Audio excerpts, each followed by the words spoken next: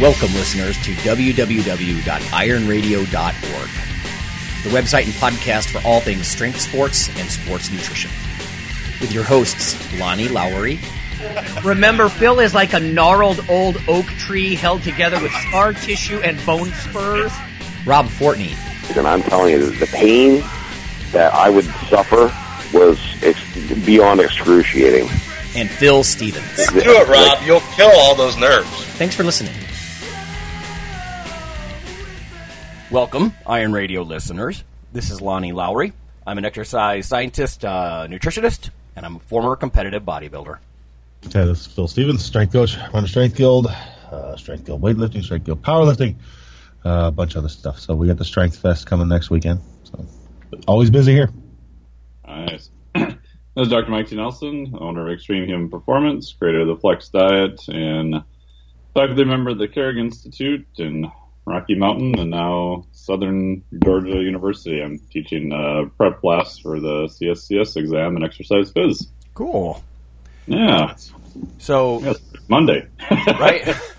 Wow. Yeah, exactly. So you're always up on the science. What's happening in the science world? Strength and muscle sport news.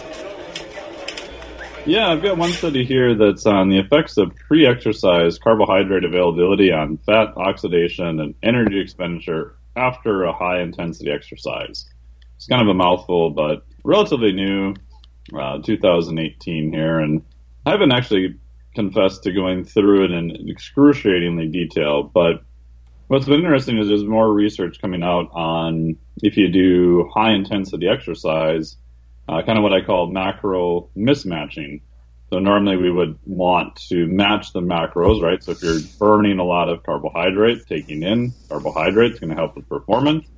But we know if you restrict carbohydrate and do an exercise that uses a lot of carbohydrate, right, you're going to burn down a bunch of your muscle glycogen stores, and we see some very interesting adaptations on the molecular side. Not really sure how they carry over to performance. The data on that's pretty split. But their hypothesis was here that if they reduce pre-exercise carbohydrate availability, does that potentiate fat oxidation after exhaustive high-intensity exercise bout? Okay. And so they kind of went about and did that, and there's different ways you can deplete carbohydrates beforehand. So they used a low-carb diet compared to a high-carb diet, and they ran them with a time to exhaustion, which is kind of an older school way of doing it, but there's a lot of literature to support that too. And in short, what they found was that the total energy expenditure was similar between the low and high carbohydrate availability. They found a couple other interesting things, and their conclusion suggests that a single bout of high-intensity exercise performed under low carbohydrate availability did increase post-exercise fat oxidation, even with a shorter duration. But both exercise energy expenditure was not really different between them. And if you look at how much the fat oxidation was potentiated, it's still numbers-wise pretty damn small. But anyway, I thought that was kind of interesting that we're seeing more and more literature along that lines, and, maybe give lifters some ideas to do what I call more of a distress session once in a while to maybe get some positive adaptations from that. Right. So one of my first questions was practical application there, How do you use it with your clients specifically? Yeah, other than what you just said, Part. Like if you just go by this study, if you look at the amount different between them, it's pretty minor, right? It's not a lot. But again, this is from one study doing one session. So the framework that I have set up for it, I did a presentation in Costa Rica and a couple other places on it, is, in short, I think like a eustress model. So when you have like an athlete that's in season, providing carbohydrates around training, higher amounts in their diet, get performance as high as you can, recover as fast as you can between one session and the next, probably going to be a good idea. In the off season, if you want to play around with a distress model, so more stress, so you're actually purposely macro mismatching them, trying to get those little bit of adaptations, and then you're kind of hoping for that super compensation once you go back to providing carbohydrates again. And, some studies said beneficial. A couple other performance studies said maybe not. The nice part is if you do it in the off season, at worst, it's only going to probably cost you a couple weeks of your training, and you don't have to necessarily perform right away then, so your cost is going to be relatively low or mitigated. And like most things, we'll probably find that some athletes respond really well to it, and some probably don't. But it's definitely a more advanced technique, and not where people would want to start. Yeah, one of my takeaways from that is that nutrition causes adaptations. We're so used to training, inducing certain adaptations and whatnot. In fact, like in the classroom, I'm often talking about that. Like, you lift heavier weights, you get bigger muscles. If you lift in a different way, you might get more hypertrophy or more strength. You're after adaptation, right? Gains. So nutrition creates different stimuli, different stressors, and can cause adaptations too. And I think sometimes we forget that. The whole idea of gyms all over the country is about, you go to the gym to get an adaptation, to change and grow in a certain direction, so. Yeah. And that's the other point too, our last point is that if we would go to the gym and do one session of heavy squats and then measure our max strength, we'd be like, well, of course it's not going to be that much better, right? But we know if we do it day in and day out over time, right, it'll get better. Yeah. I think we're starting to get there with a lot of the interaction type stuff. So again, this is looking at kind of a one-off type thing. If we do this intervention once, what do we see? Oh, we did see something. Yeah, magnitude's not that big, but again, we've only done it really a couple times. So just like strength training, we wouldn't expect to see these massive adaptations after just one exposure either. Yeah. It's always like the acute thing is cool. I think Darren Willoughby was talking about this a little bit, about, what's a time course? Like, because for all you know, your body just auto-regulates and you lose any kind of training benefit after just a few sessions. You know what I mean? You don't. It's hard to kind of guess until you go do that training or feeding study, and I hate those. They're horrible to do. In free living people? Oh, God. Yeah. All right. Well, I'm going to apologize again this week, and probably every week, you guys, listeners, just because I'm still waiting for, I'm mid-repair on this front tooth that I'm missing. I'm talking to you through a mic with no front tooth here. Anyway, a couple of, I have a bit of news and then some mail type things. Actually, two little tidbits of news. The first one, this is by Carmen Leach. Use of probiotics linked to severe bloating and brain fog. Thought this was interesting. This is from labroots.com. It talks about there's a wide variety of probiotic supplements which aim to boost bacteria in the gut.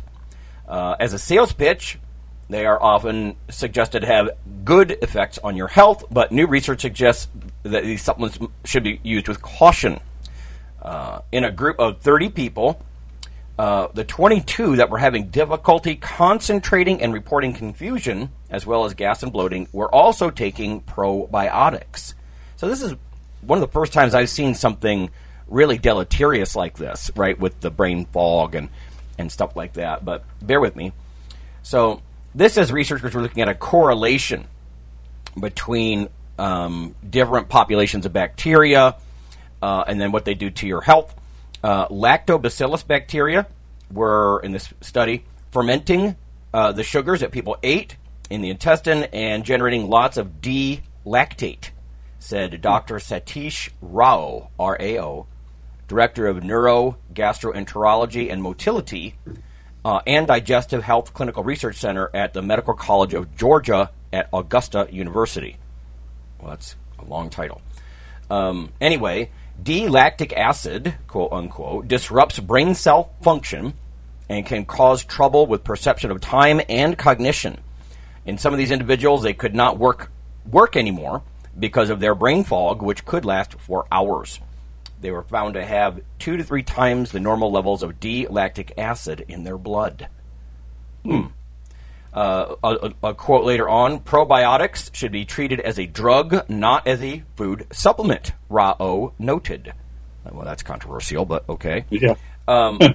Probiotics can still help people with gastroenteritis that wipes out their gut microbes, he says later. And then he also notes that healthy foods like kimchi, yogurt, sauerkraut, and dark chocolate don't contain much bacteria, and they should be safe for most people. I'm not really sure what to make of this one, except that it's a very complex issue, because you talk about people who they're taking probiotics specifically to enhance the gut-brain connection, right? Because we know there's crosstalk now over the last couple of years. That's pretty clear. And whether it's from acetate or in this case D-lactate, or there are different compounds that end up rising in your blood because of the bacteria that you house in your large intestines. Mike, what are your thoughts on this? I don't know. It sounds...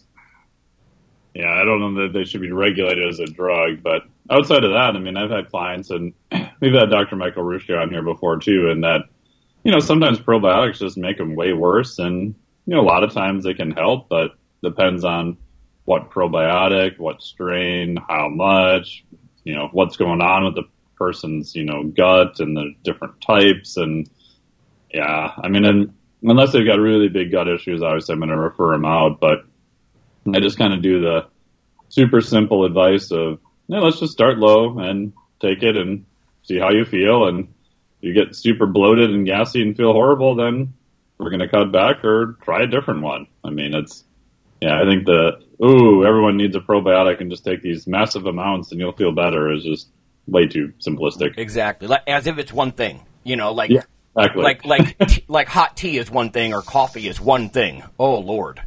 It's not one thing, and probiotics are certainly not all one product, Yeah. Different strains and doses. And this does acknowledge it was a small sample size, but gosh, over 70% having problems, with concentrating and reporting confusion. I struggle with that a bit myself, a lot of that just mental fogginess. And actually, interestingly, I just got off a course of amoxicillin because of my, mouth work here. Oh, yeah. And I haven't been foggy. I think, if there was I don't want to read too much into that, right? It could be that I slept better or who knows what. But it does make me wonder, did I just kill some of the bacteria that were generating compounds that were making me very sleepy or foggy? I don't know. Yeah. I've talked to Ruscio about that, too, and I'm like, if you're working with your physician, if you ever have your gut that's just completely, utterly messed up, is like kind of a last-ditch effort, possibly an antibiotic to wipe out a bunch of the quote-unquote good and bad little critters in there and then try to repopulate it. But like a nuke. Populating part is the hard part because probiotics tend to just run on top of the gut. They don't really tend to repopulate anything. Right. So that's the bugger where you're kind of stuck there unless you do a fecal transplant. Exactly. Yeah, I would think antibiotic or fecal transplant, that's like nuke from orbit, exactly. Wipe out everybody, let God sort them out, and then just start again kind of thing. Yeah. Actually, it does beg the question. I was thinking about this just yesterday. I'm just going to try to eat a variety of fruits and vegetables right now because I want to repopulate my gut. Like, I don't know how badly. I sincerely doubt I wiped my gut down to zero, with a 5-day course of amoxicillin. Because we all know antibiotics, they kill certain bacteria more than others and this and that. And, but yeah, I mean, practical tip might be that if you do a course of antibiotics, just try to have a really healthy fruit and veg-rich diet, following that. So you can strengthen the populations that you want. It might be an opportunity, I guess, right? So anyway, yeah, that was interesting stuff and controversial, too. I mean, I do not like the idea that every supplement, should become a drug. It's easy for a medical doctor to say something like that, I think, right? Because we have to go to them. I'm not real keen on paying $150 to get prescribed my fish oils. Like, let's not go there. Yeah, and if there was that big of a risk with something, we would know about it, right? If fish oil is like killing tons of people, we would know about it by now. Yeah. And anyway, interesting because earlier stuff we had talked about on the show many months ago about acetate being one of the main compounds, the chemicals that are produced by gut bacteria and influence your brain. And here, D-lactic acid now enters the list. So, maybe a mechanism there. Okay, second, thank you everybody who responded to the coffee project, the coffee tasting outsourcing thing that we were doing. No more, please. We have over 24 people, and I don't want to. The bottleneck is the manufacturer. We're hand making these prototypes, and you'll understand more when this moves along. First things first is going to be early fall. We're going to send out an NDA to everybody, a non-disclosure agreement, because you're going to be working with something that's sort of it's patent pending, and we just have to make the lawyers happy, essentially.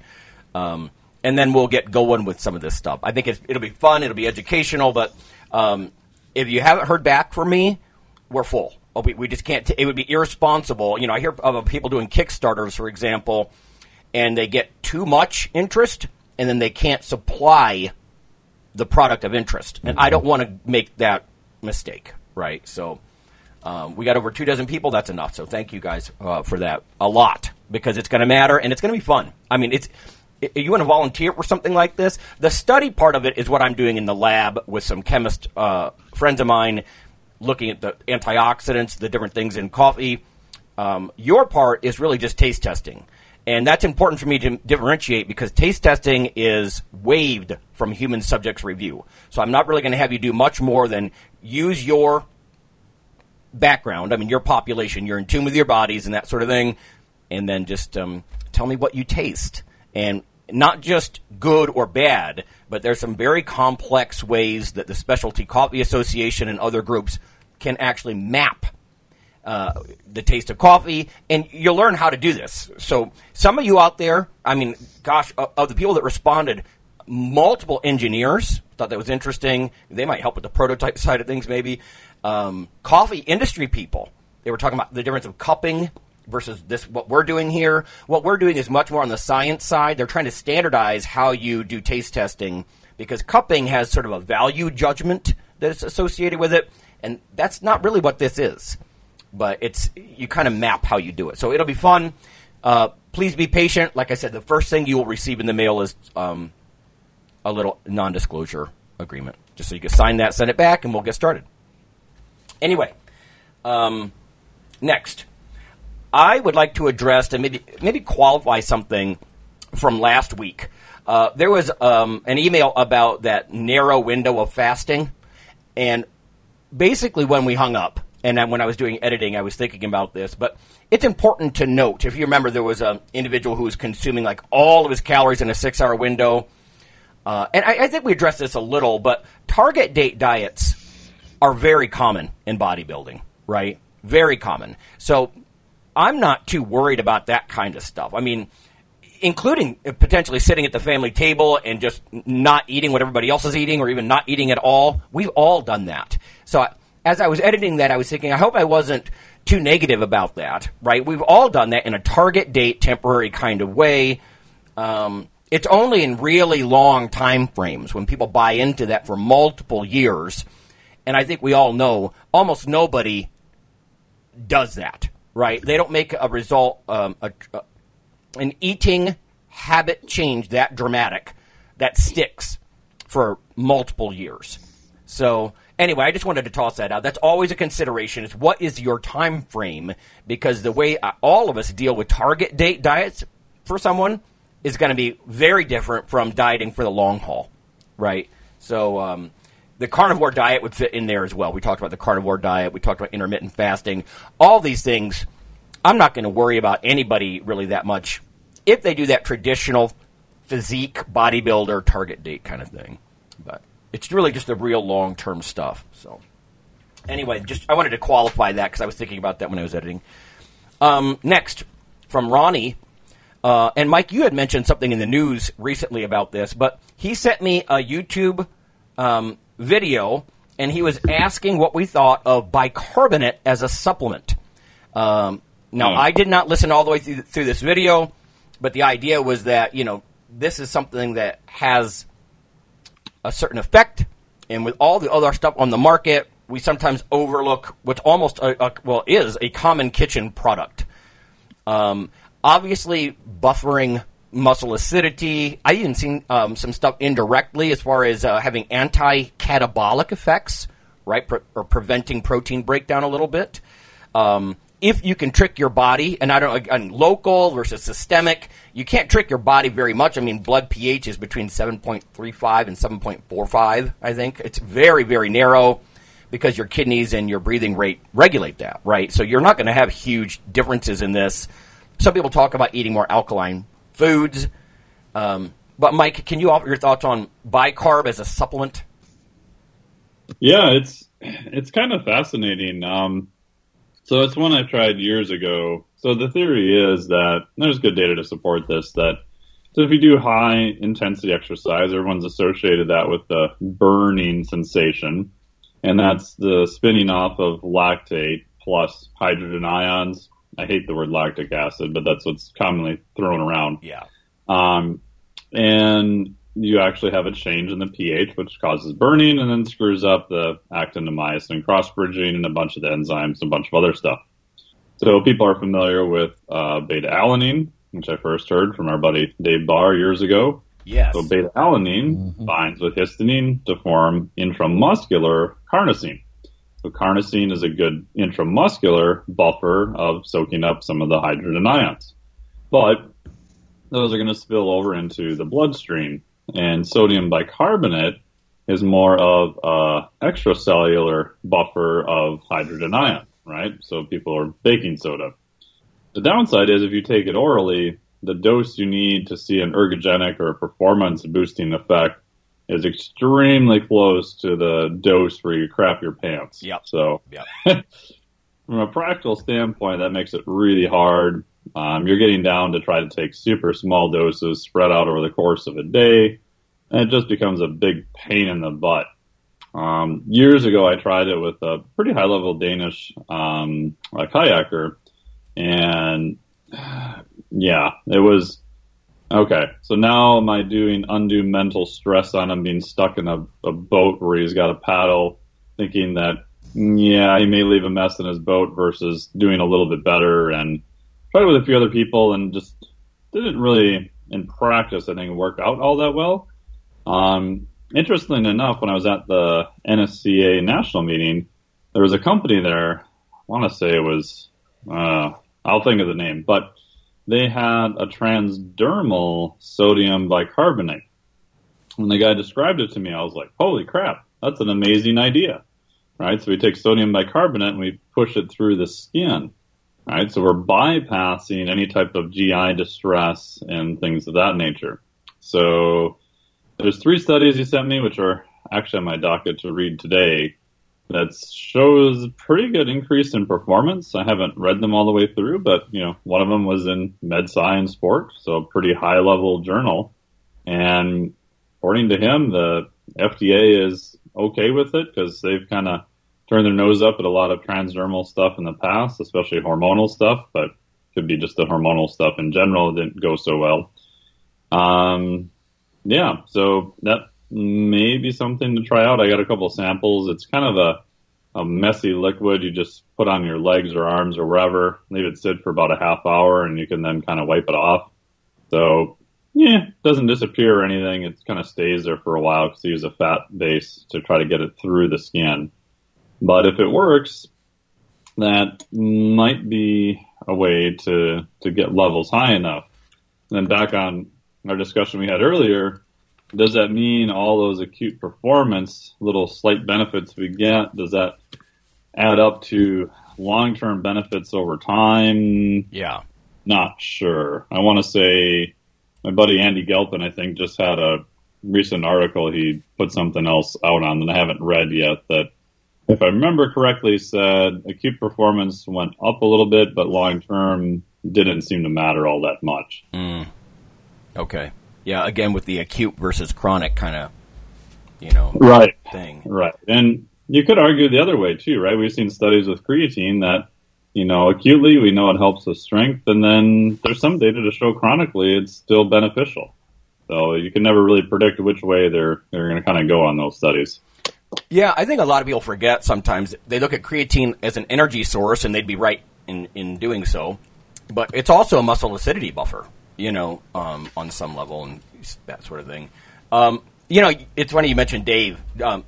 Dave Barr and I, we had discussed many years ago doing like a self guinea pig kind of project with antacids and actually taking a serious look at, taking antacids regularly in fairly high doses, just sort of like a Tums kind of thing, and then checking body comp, like after 8 weeks, something like that, 12 weeks. It's just a little bit too much investment and a little too weird just to kind of play with this idea is can you affect pH systems in your body enough that you could almost get an anti-catabolic effect, right? That's very weird because people who are in acidosis, right, they tend to be proteolytic. They tend to be breaking down tissues. So the idea would be like, oh, well, what if you did something as simple as pop Tums at every meal? Now the drawback is that could alter protein digestion and things like that potentially. That was my first thought. Yeah, so maybe in between meals, I don't know. We never really fleshed it out, just tossing around these ideas because it's a really weird and interesting idea that if you're a little more alkaline, you're a little less catabolic. I don't know. As far as, I've never seen data. I'd be curious to see more about, can you upregulate the muscle acidity buffer systems? Like, we know you could upregulate antioxidants like glutathione peroxidase or SOD, So that's one of the reasons people are always saying antioxidants like C and E are controversial because you can naturally upregulate your antioxidant systems. But I've never personally seen anything as far as naturally upregulating like carnosine, or something like that. Like when you train intensely to the point of a burn, high rep, do you naturally start to protect yourself a little bit better? Because if you do, that might call some of this into question a little bit more chronically, if that makes any sense, because then you wouldn't need to bolster these buffering systems by, eating boxes of baking soda. I don't know. So yeah, you could go either way. I did find the study too that Andy had put out was acute tension of fatigue after sodium bicarbonate supplementation does not manifest into greater training adaptations after 10 weeks of resistance training exercise. Okay. In Plus One, 2018, May 2nd. Oh, so new. Yeah. Yeah, I'll add that to my list. Yeah, and I know other guys like Hank Krajinoff and my buddy Cal Dietz will purposely try to have athletes, very advanced athletes do super high levels of lactate-based work, and then during the recovery, basically put them in a crouched position, so trying to limit blood flow, trying to keep the acid level as high as possible, hoping that maybe you get a super compensation effect with more, as you mentioned, upregulation of the local buffering effect because the local concentration is higher. Again, that hasn't been studied, but it's a pretty cool idea and extension of what we know about physiology right now. It is, and it's sort of Occam's razor, right? In that it's such a simple intervention.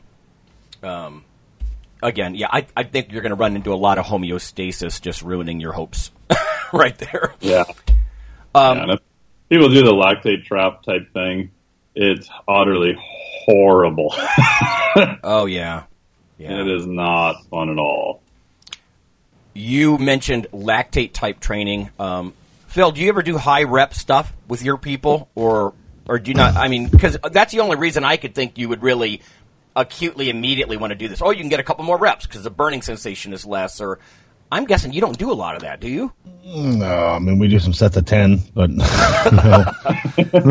right. That's not a lot of, No, I mean, the only thing we get into some of that with is like swings and things like that, but that's more conditioning based stuff. So, no, I mean, I don't purposely look to build up lactate and things like that. So, right. It doesn't really match a lot of the goals of your lifters either. No. Right. Yeah, no. That's what I was thinking, right? I mean, if you're about strength and not like muscular endurance, I don't know. Yeah, my other athletes, they get, like my wrestlers and whatnot, they get that stuff done on the mat, Yeah. So, it's not my job. And I mean, what's interesting is it's such a cheap intervention, but I imagine people who use creatine and other things might even be less of a reason to think about baking soda. It's just so cheap, that it makes you wonder, whether swallowing it, some kind of local application, whatever. Yeah, it's kind of a neat idea. All right, I have one last mail, and we're mid-show already here, so I'm going to kind of just hit the highlights. This is from Chris, and I'm sorry, Chris, my speech here is awkward. First off, I'm in. Whatever you guys are doing with the coffee, I'd like to be part of. Please let me know. I've been listening to Iron Radio for years now. I've listened to all the episodes 3 times over. Every time I'm in a different phase of my training, I get something new out of them. What you guys have done for our community is amazing. Iron Radio, you, Phil, Fortress, Mike, etc., have made an enormous positive impact on my life. It's very odd as we've never met, but I feel like I know you guys and you're my close friends. I have owed you a letter for years. I am a CSCS, and because of Iron Radio, a master's level strongman competitor. Since I started listening to Iron Radio, I've added 70 pounds of mostly muscle and hundreds of pounds to my lifts. I'm 5'9", 250 now, and he sent a picture of his back, and he's huge. Wow. He's huge. In my mid-40s, I'm about 18% body fat. I also changed my training because of Iron Radio. Listened to Wendler and stuck with 531 for a couple of years religiously. He talked about how much he was eating and everything. So while not nearly as strong as Phil or Fortress, I am. I'm at about a 280 press, 405 bench, and a 600 deadlift. That's good. That's good, man. Yeah. Way better than me. Not sure on squat, as I haven't worked on that in a while because of an injury. And then he talks about some other pretty impressive lifts. So, like I said, he sent a picture of himself. And then he went on and he said, I have 2 suggestions for guests. The first is my strongman coach, Barry Von Perkins. And then he goes on to make a couple of other ones. Jay Smith. So I'll look into that, Chris. And thank you for the email. I mean, this doesn't generate a salary for any of us. So when we hear something about, somebody said, they went back to school or they got into competing and won, strongman like you did, something like that, that's kind of how we get paid, knowing that, it has a positive impact on people in the community. So thank you for that email. I mean, that's much appreciated. Yeah, that's super nice. All right. Let's go ahead and go to break. When we come back, we're going to talk about injuries and what we personally do about them.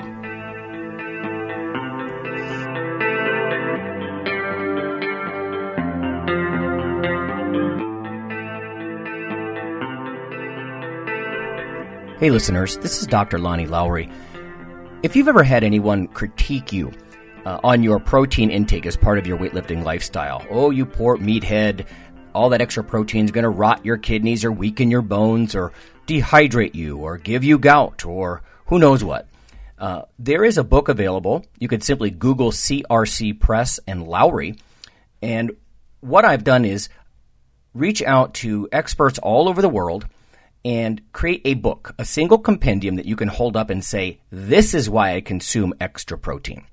This can be very valuable when you're being quote-unquote educated by various professionals on the topic.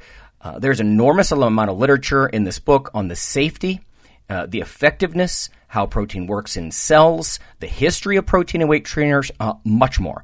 So again, please check out CRC Press and Protein and Lowry. You can just Google that. And I do, full disclosure, I do make a small single-digit royalty on the book. But that's not why I did it. I did it so we can all have something, our particular population, to both defend what we do and to inform our nutrition and our eating. Thanks.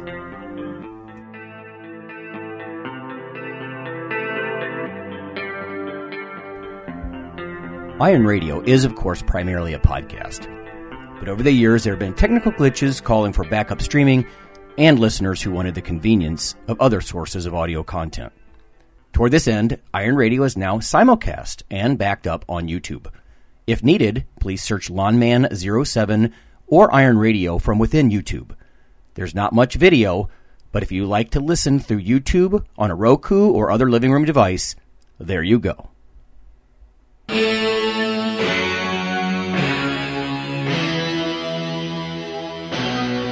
Like your weekly fix of Iron Radio? In addition to being a popular institute on iTunes, we are also on email. Simply go to www.ironradio.org and sign up for the voluntary email. You'll get a once per week email, no more, that's little more than the show notes and a link to the audio. So go for it.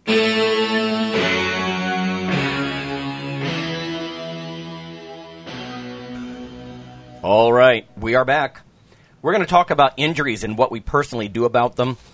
Part of the impetus for this was because I just had that sort of weird oral surgery and whatnot. But we've all had some pretty catastrophic things. Mike and I were talking the other week about that, like cringe-worthy injuries and whatnot.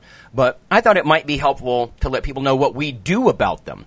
Partly, I wanted to tap Phil's experience because when we talked about cringe-worthy injuries, we never, we didn't have Phil wasn't on that time. I'm like, well, Phil's got us beat. So, Yeah. So. When you've been hurt, what do you do? I mean, this is kind of free form, right? Like, how do you stay motivated? Do you do cardio? Do you avoid that whole area of the body? Like, what do you personally do? Generally, when it happens, I have about a 15-minute period where I'm mad. And then I go into figuring out, okay, well, no, I just got to move on.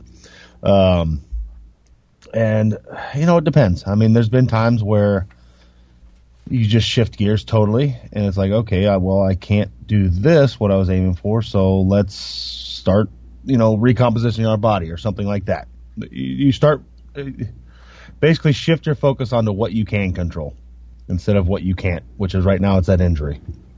So I've just done a real good job of, like with my hamstring and whatnot, I just worked everything else but that, in a way that, kept me moving forward. And I know it's just having the faith, I guess it will, that, okay, if working all this other stuff, I will end up further than I was before than just ignoring it. Some people just get depressed and go sit on the couch. Yeah.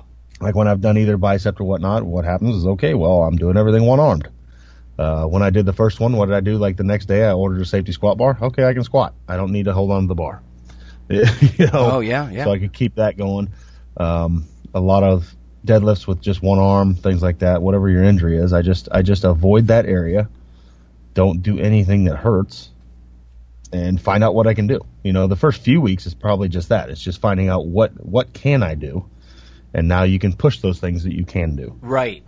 So you have to define what you're able to do first, and then once you figure those out, now you can start setting goals for those things you can do. Now, let me ask. So one of the things that when we talk about cringe a little, I used to worry me when you'd get back, like after blowing a biceps or something, you get back so quickly. I mean, even before, I know physical therapists are aggressive with this these days, but even before that, can you give people any tips, or even if it's not for them, because I know we're treading in dangerous waters here, but you yourself, how do you differentiate between what's bad pain and good pain? Because when you're rehabbing after a surgery, for example, or let's just say something's naturally healing and you didn't have to have a procedure, there's going to be an element of ache or strain, that you have to accept, right? How do you draw that line? And I don't know. I mean, you can kind of tell if it's bad pain, like a sharp pain. But I mean, for me, the number one goal with either bicep, the hip, hamstring, number one, okay, it's range of motion first. So the first thing I did was, okay, I have to work on getting total range of motion back, because I know if I'm not in total range of motion, then my chances of getting hurt are going to be greater. Like if I can't straighten my arm by myself, then loading that with extra load is a bad idea.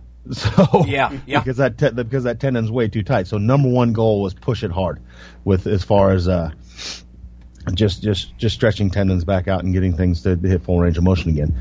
And then my next step was just doing lots of light, high rep things. And then I would move on. Like we'll just take bicep for example. This second one I did. I started with heavier exercise that put me at less strain.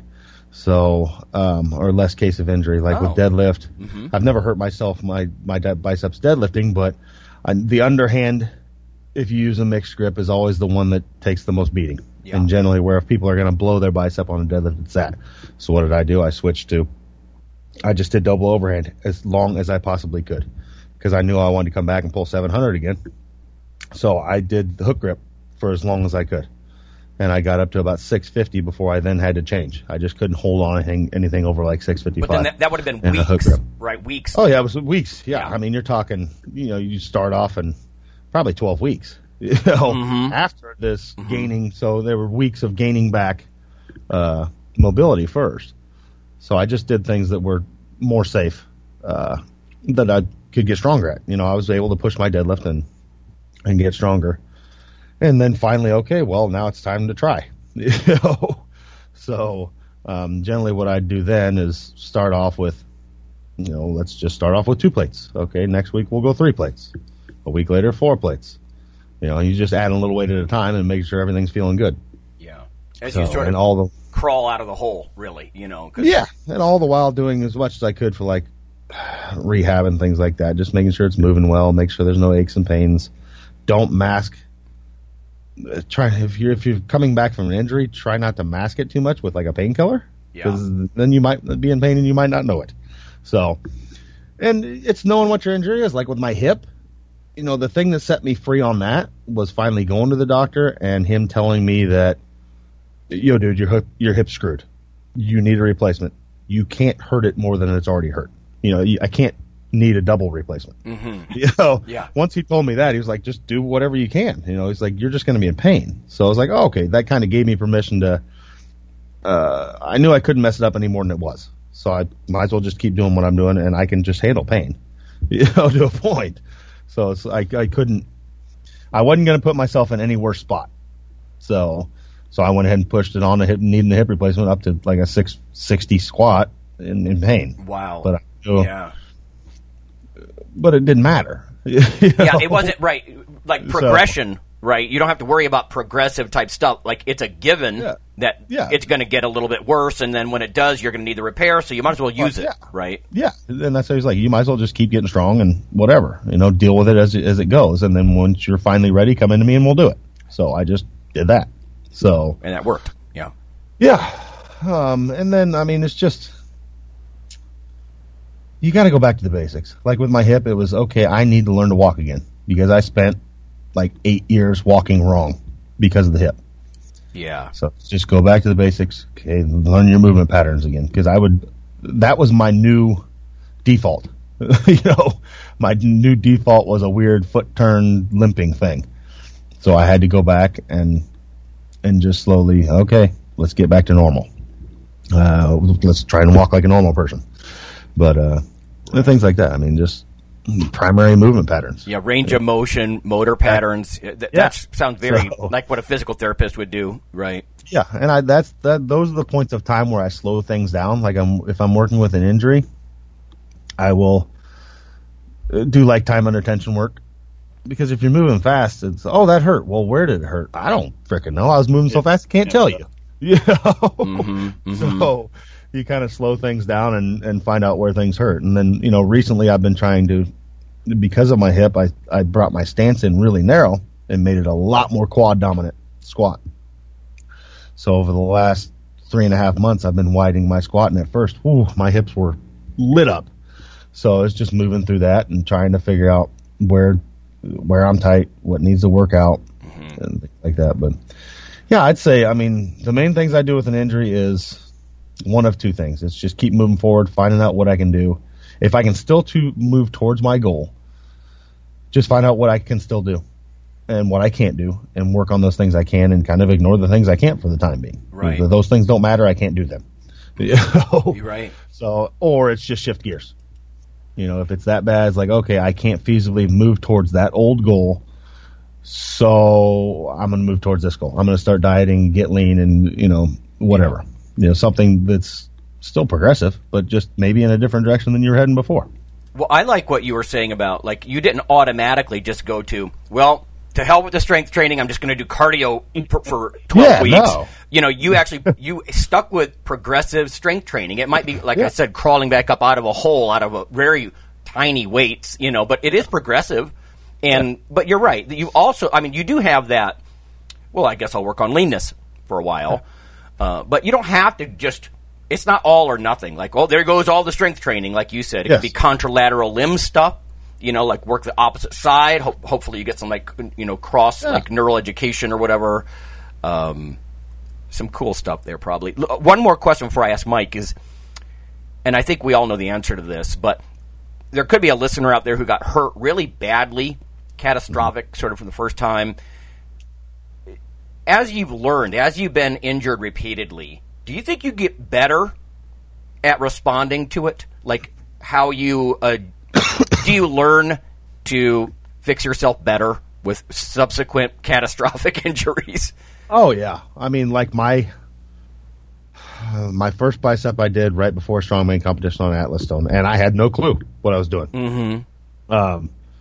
And I was much better the second time. It went much quicker because I already had that background behind me. What to expect? Yeah. Okay, I need to go right to this, you know, and you know, so I knew right where to go, and even mentally, you learn how to take it better. I mean, I say this weird when people ask me, is like one of the best things that happened to me was getting ran over at 7 years old. I learned to face adversity at a very young age, you know, because at that point they told me I'd never walk again, this and that, and that's where I learned that, no, screw you, I'm going to do it, you know. Yeah. Like I got a hip replacement, and most people just hang up their stuff, and I'm like, no, I'm going to squat 700, you know, and I'm going to do it on a fake hip and show you guys what's up, because this is what I enjoy doing. And is it the smartest thing in the world for everybody? Probably not, but it's right for me. You know, I mean, it's just, you know what though? Quality of life thing. I think it's helpful for people, like, again, with the sense of community, why it's valuable. Like, when I tore my triceps, I can be like, well, I didn't get run over. Yeah, exactly. It kind of gives you perspective. I'm like, well, because you know, you're overwhelmed at first. Like you said, you're pissed off for a day, a couple of days, whatever, and then you just, strong-willed people are going to get over that, you know, feeling sorry for themselves or whatever, and just be like, you can't do that. There's always something worse. So what's my first step? You know, what's the first step of 1,000 miles here? I mean, all the things that have happened to me, you know, hamstring, hip, biceps. You know, I got a buddy now that has a severe C-spine injury from an accident. And it's like, man, none of mine that's nothing. You know, what I've gone through is nothing. You know? Right. A hip is nothing compared to a cervical spine issue. You know, it's like, that's cake. It's like, so there's always someone facing something worse. And, you know, it's finding out I just enjoy this stuff enough that it's worth it to me to keep going.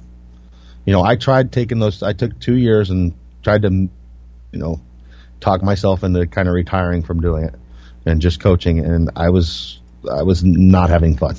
So there's a quality of life thing that I'm going to get back at it. You know, Phil, for what it's worth, you went through that phase while we were doing the podcast, right? That was in the last 10 years. Yeah. Yeah. You know, and it's like, I'm back to me. You know, I do a meet twice a year, but I'm always pushing towards one. And I love it, you know. And will I ever be what I was before? I don't know. Arguably, in certain ways, I'm better. You know, I may never bench as much as I did before because my shoulder's just fried from years of abuse. Mm-hmm. But I'm squatting more than I ever did. I mean, I did a pause squat with no wraps with 605 last week. There's no reason I probably won't hit 750 plus at my next meet. There's no doubt. When we started, we started January of 2009, and your squat was light years behind your deadlift. You know? Yeah. Yes, for sure. And now they're the same, roughly. Right, yeah. know? So, I mean, this hip replacement has kind of given me a new way to I'm not pushing my deadlifts as much anymore because I've done that. You know, dude, I pulled like 900 out of the rack. I pulled 780 from the floor, no belt. I just missed 800. It's like, that was fun. It's fun to explore this squat thing that I wasn't able to do before. You know? No, right, yeah. So, yeah. Cool. So I'm just going to keep rolling, man. And it's you got a couple choices. You know, you can just keep going or give up. And a big part of it, like you said, feel sorry for yourself for a minute and start figuring things out and go forward. I mean, yep, sounds good. And especially like you said, you can move forward. You don't have to just say, hell with everything, I guess I'll just be a skinny runner. Yeah, You know? yeah. No, I mean, I can't think of aside from like being paralyzed, there's something you can do. Yep. You know, I mean, I've never been injured to the point where I can't train. There's a whole lot of rest of the body. Well, you know what? It's to me, what we do is actually very similar to what physical therapists do or occupational therapists in that we're all applying different stimuli looking for adaptations. You know, we tend to go from normal, if you will, average to super normal. They go from injured up to normal, but it's still the direction is the same. You're going from a lower end to a higher end, trying to build, biochemical or structural adaptations because of the eating and the training, the stimulus and all that. So. I think a big part too is just getting older and more mature. Now more than ever, I'm able to just allow myself to do things I enjoy. Yeah. I'm not going to do that. That hurts and I don't like it. I don't care if he says I should. Yeah. Like I finally quit. I love pull-ups, but they kill my shoulder every time I do them. So it's like, I'm not going to do them anymore. So there. I know pull-ups are amazing. I have all my people do them, but it's like, no, I'm not doing them. Yeah. And if I test it, I can still go out and do like 12 to 15, but it's like, then I pay for it for a month. Oh, right. It's not worth it. Right. So I just find other things. And it's like, I really like lifting heavy things, so I'm going to just keep doing that. Yeah. So. And, it's funny when you talk about getting older, too, because I've had a couple of, surgeries. I guess that's considered reasonably catastrophic when you tear something off the bone and whatnot. But, yeah, you gain perspective, as far as nutrition stuff goes, I will purposely, in the early stages, even right now with what I'm doing, I'll take a little extra vitamin C, I'll take a little bit of, glucosamine chondroitin kind of thing, drink it down with some bone broth. I kind of do that because my joints are bad anyway, but I'll purposely try to support soft tissue repair, make sure you eat plenty. Like, you don't want to stop eating because you don't want to get fat because you're not moving. It's like, no, you eat so you can repair. I mean, simple rule in dietetics is more protein and calories when you want to repair from an injury like that. But, yes. But, Mike, let me ask you then, because you've had some serious injuries too. You were talking about one of them recently. What's your approach with yourself? I mean, pain tolerance, motivation, nutrition, what comes to mind? Yeah, similar to Phil. I mean, I'm probably a complete nut job that I told my wife, I have this little list of stuff that if anything happens, here's who you contact. Here's who you contact from. If I end up in a coma, here's the functional neurologist I want, or a guy who can get in touch with them, and I know them, so I can probably get access to that. Or if I screw up my leg, I know a buddy of mine is an orthopedic, so I'm going to go talk to him, or a physical therapist or whatever.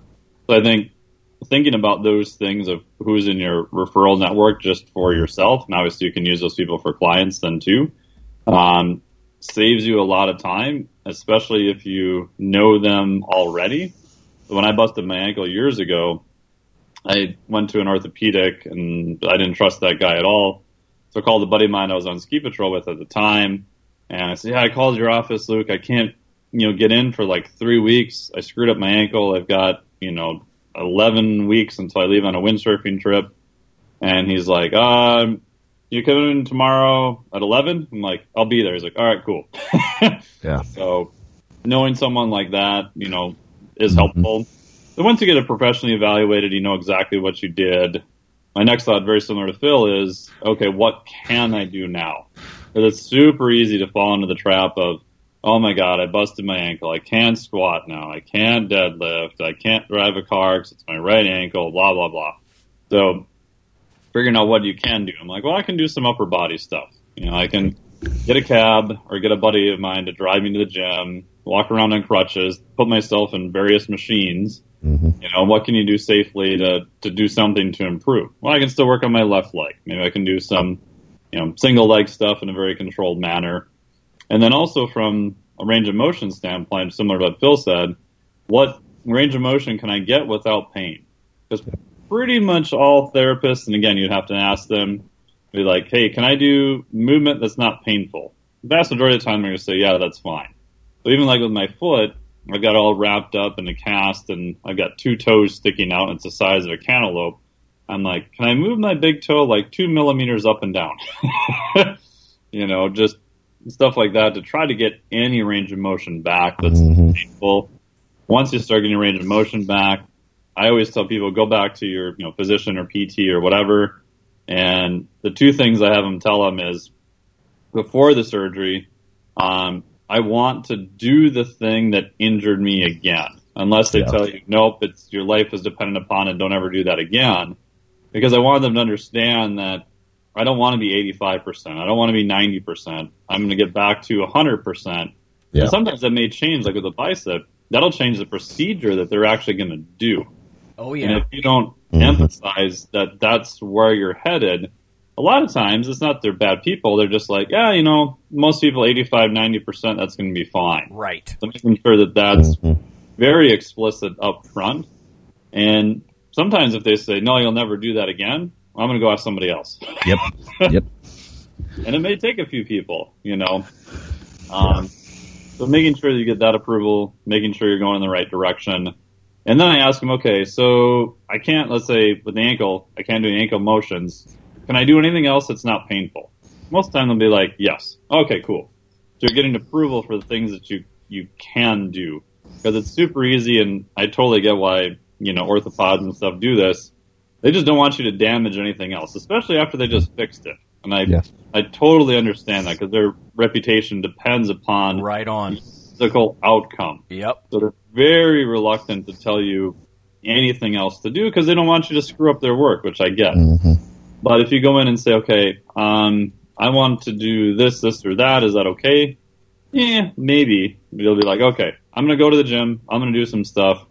I can bench press without pain. Is that cool? They're probably like, yeah, that's okay. Yeah.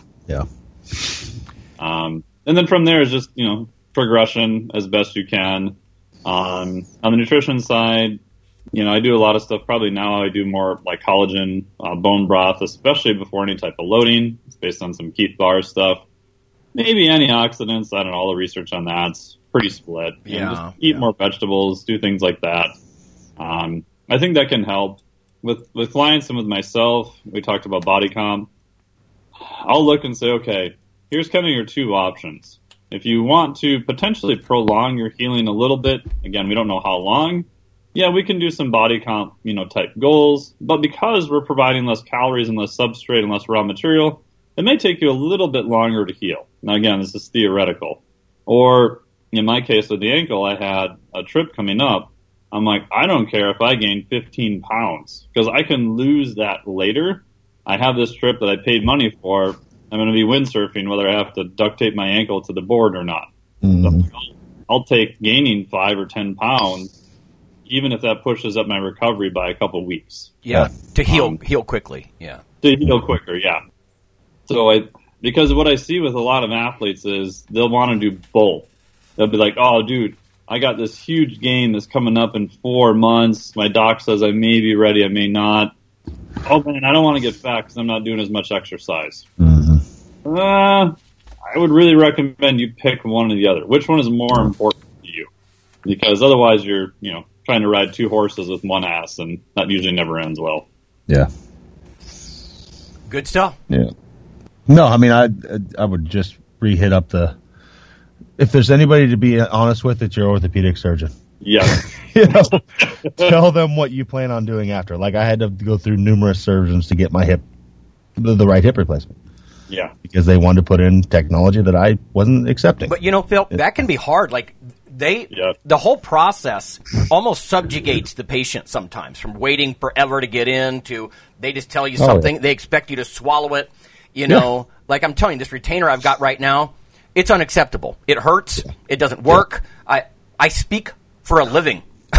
So, I've got to have that courage like you did to go and say, no, that's unacceptable. This is my body. You're fired, essentially. Give me something different. Give me something different or you're fired. Yes.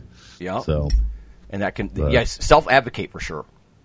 Yeah. And the last point I had is that I'll have clients verbalize and write down, okay, when do you consider yourself 100% healed with whatever happened, right? So let's say they blow their bicep doing a 405 mixed grip deadlift, right? I would say, well, if you can do a 405 mixed grip deadlift again with zero pain and it's relatively easy, I'd say that's probably a pretty good marker that you're healed. Yeah. Because I want them to think, what does the end look like, so they know what direction they're going. And then from the mental side, them to let go of that injury.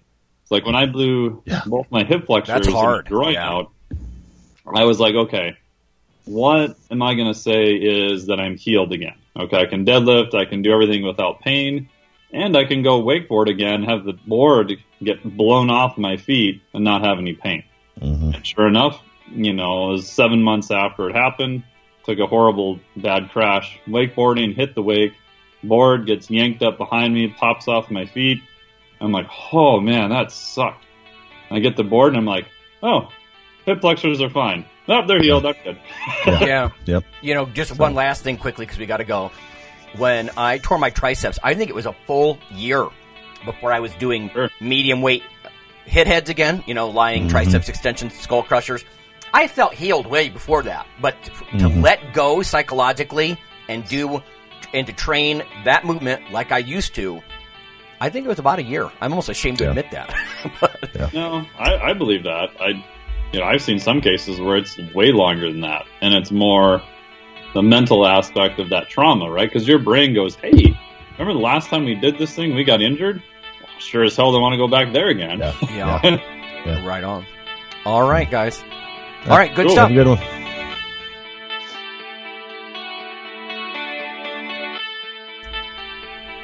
Hey, listeners, have you seen the store at ironradio.org? There are 3 halls in the store. One for Phil, one for Fortress, and one for myself, Dr. Lowry, and they're thematic. So you can go into our Halls of Iron store and choose based on your goal. If you need something to learn or read or something nutritional, you can look in my store, Lonnie's store. If you want something about injury prevention or competition, then take a look at Phil's Hall of Iron.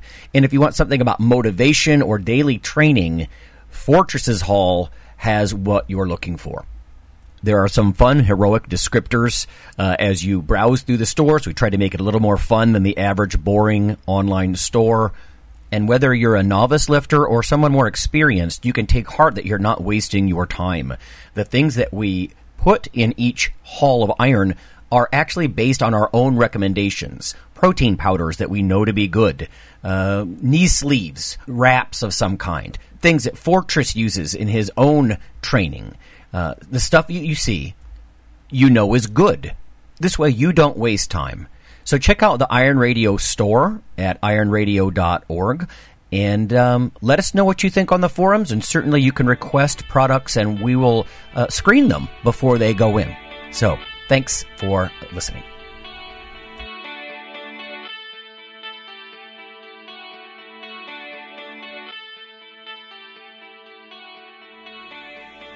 Iron Radio is accepting donations. If you like what we do, the professors, the scientists, the bodybuilding show promoters, the athletes themselves in powerlifting and bodybuilding, please consider making a donation or maybe buying something from the ironradio.org store.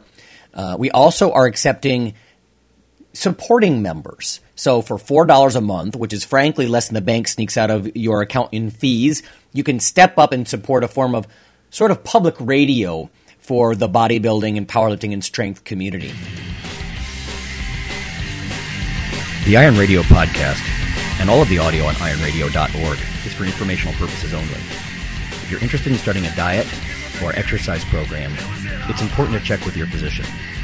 Also seek the help of registered dietitians, athletic trainers, and qualified exercise physiologists in order to make the progress that you need.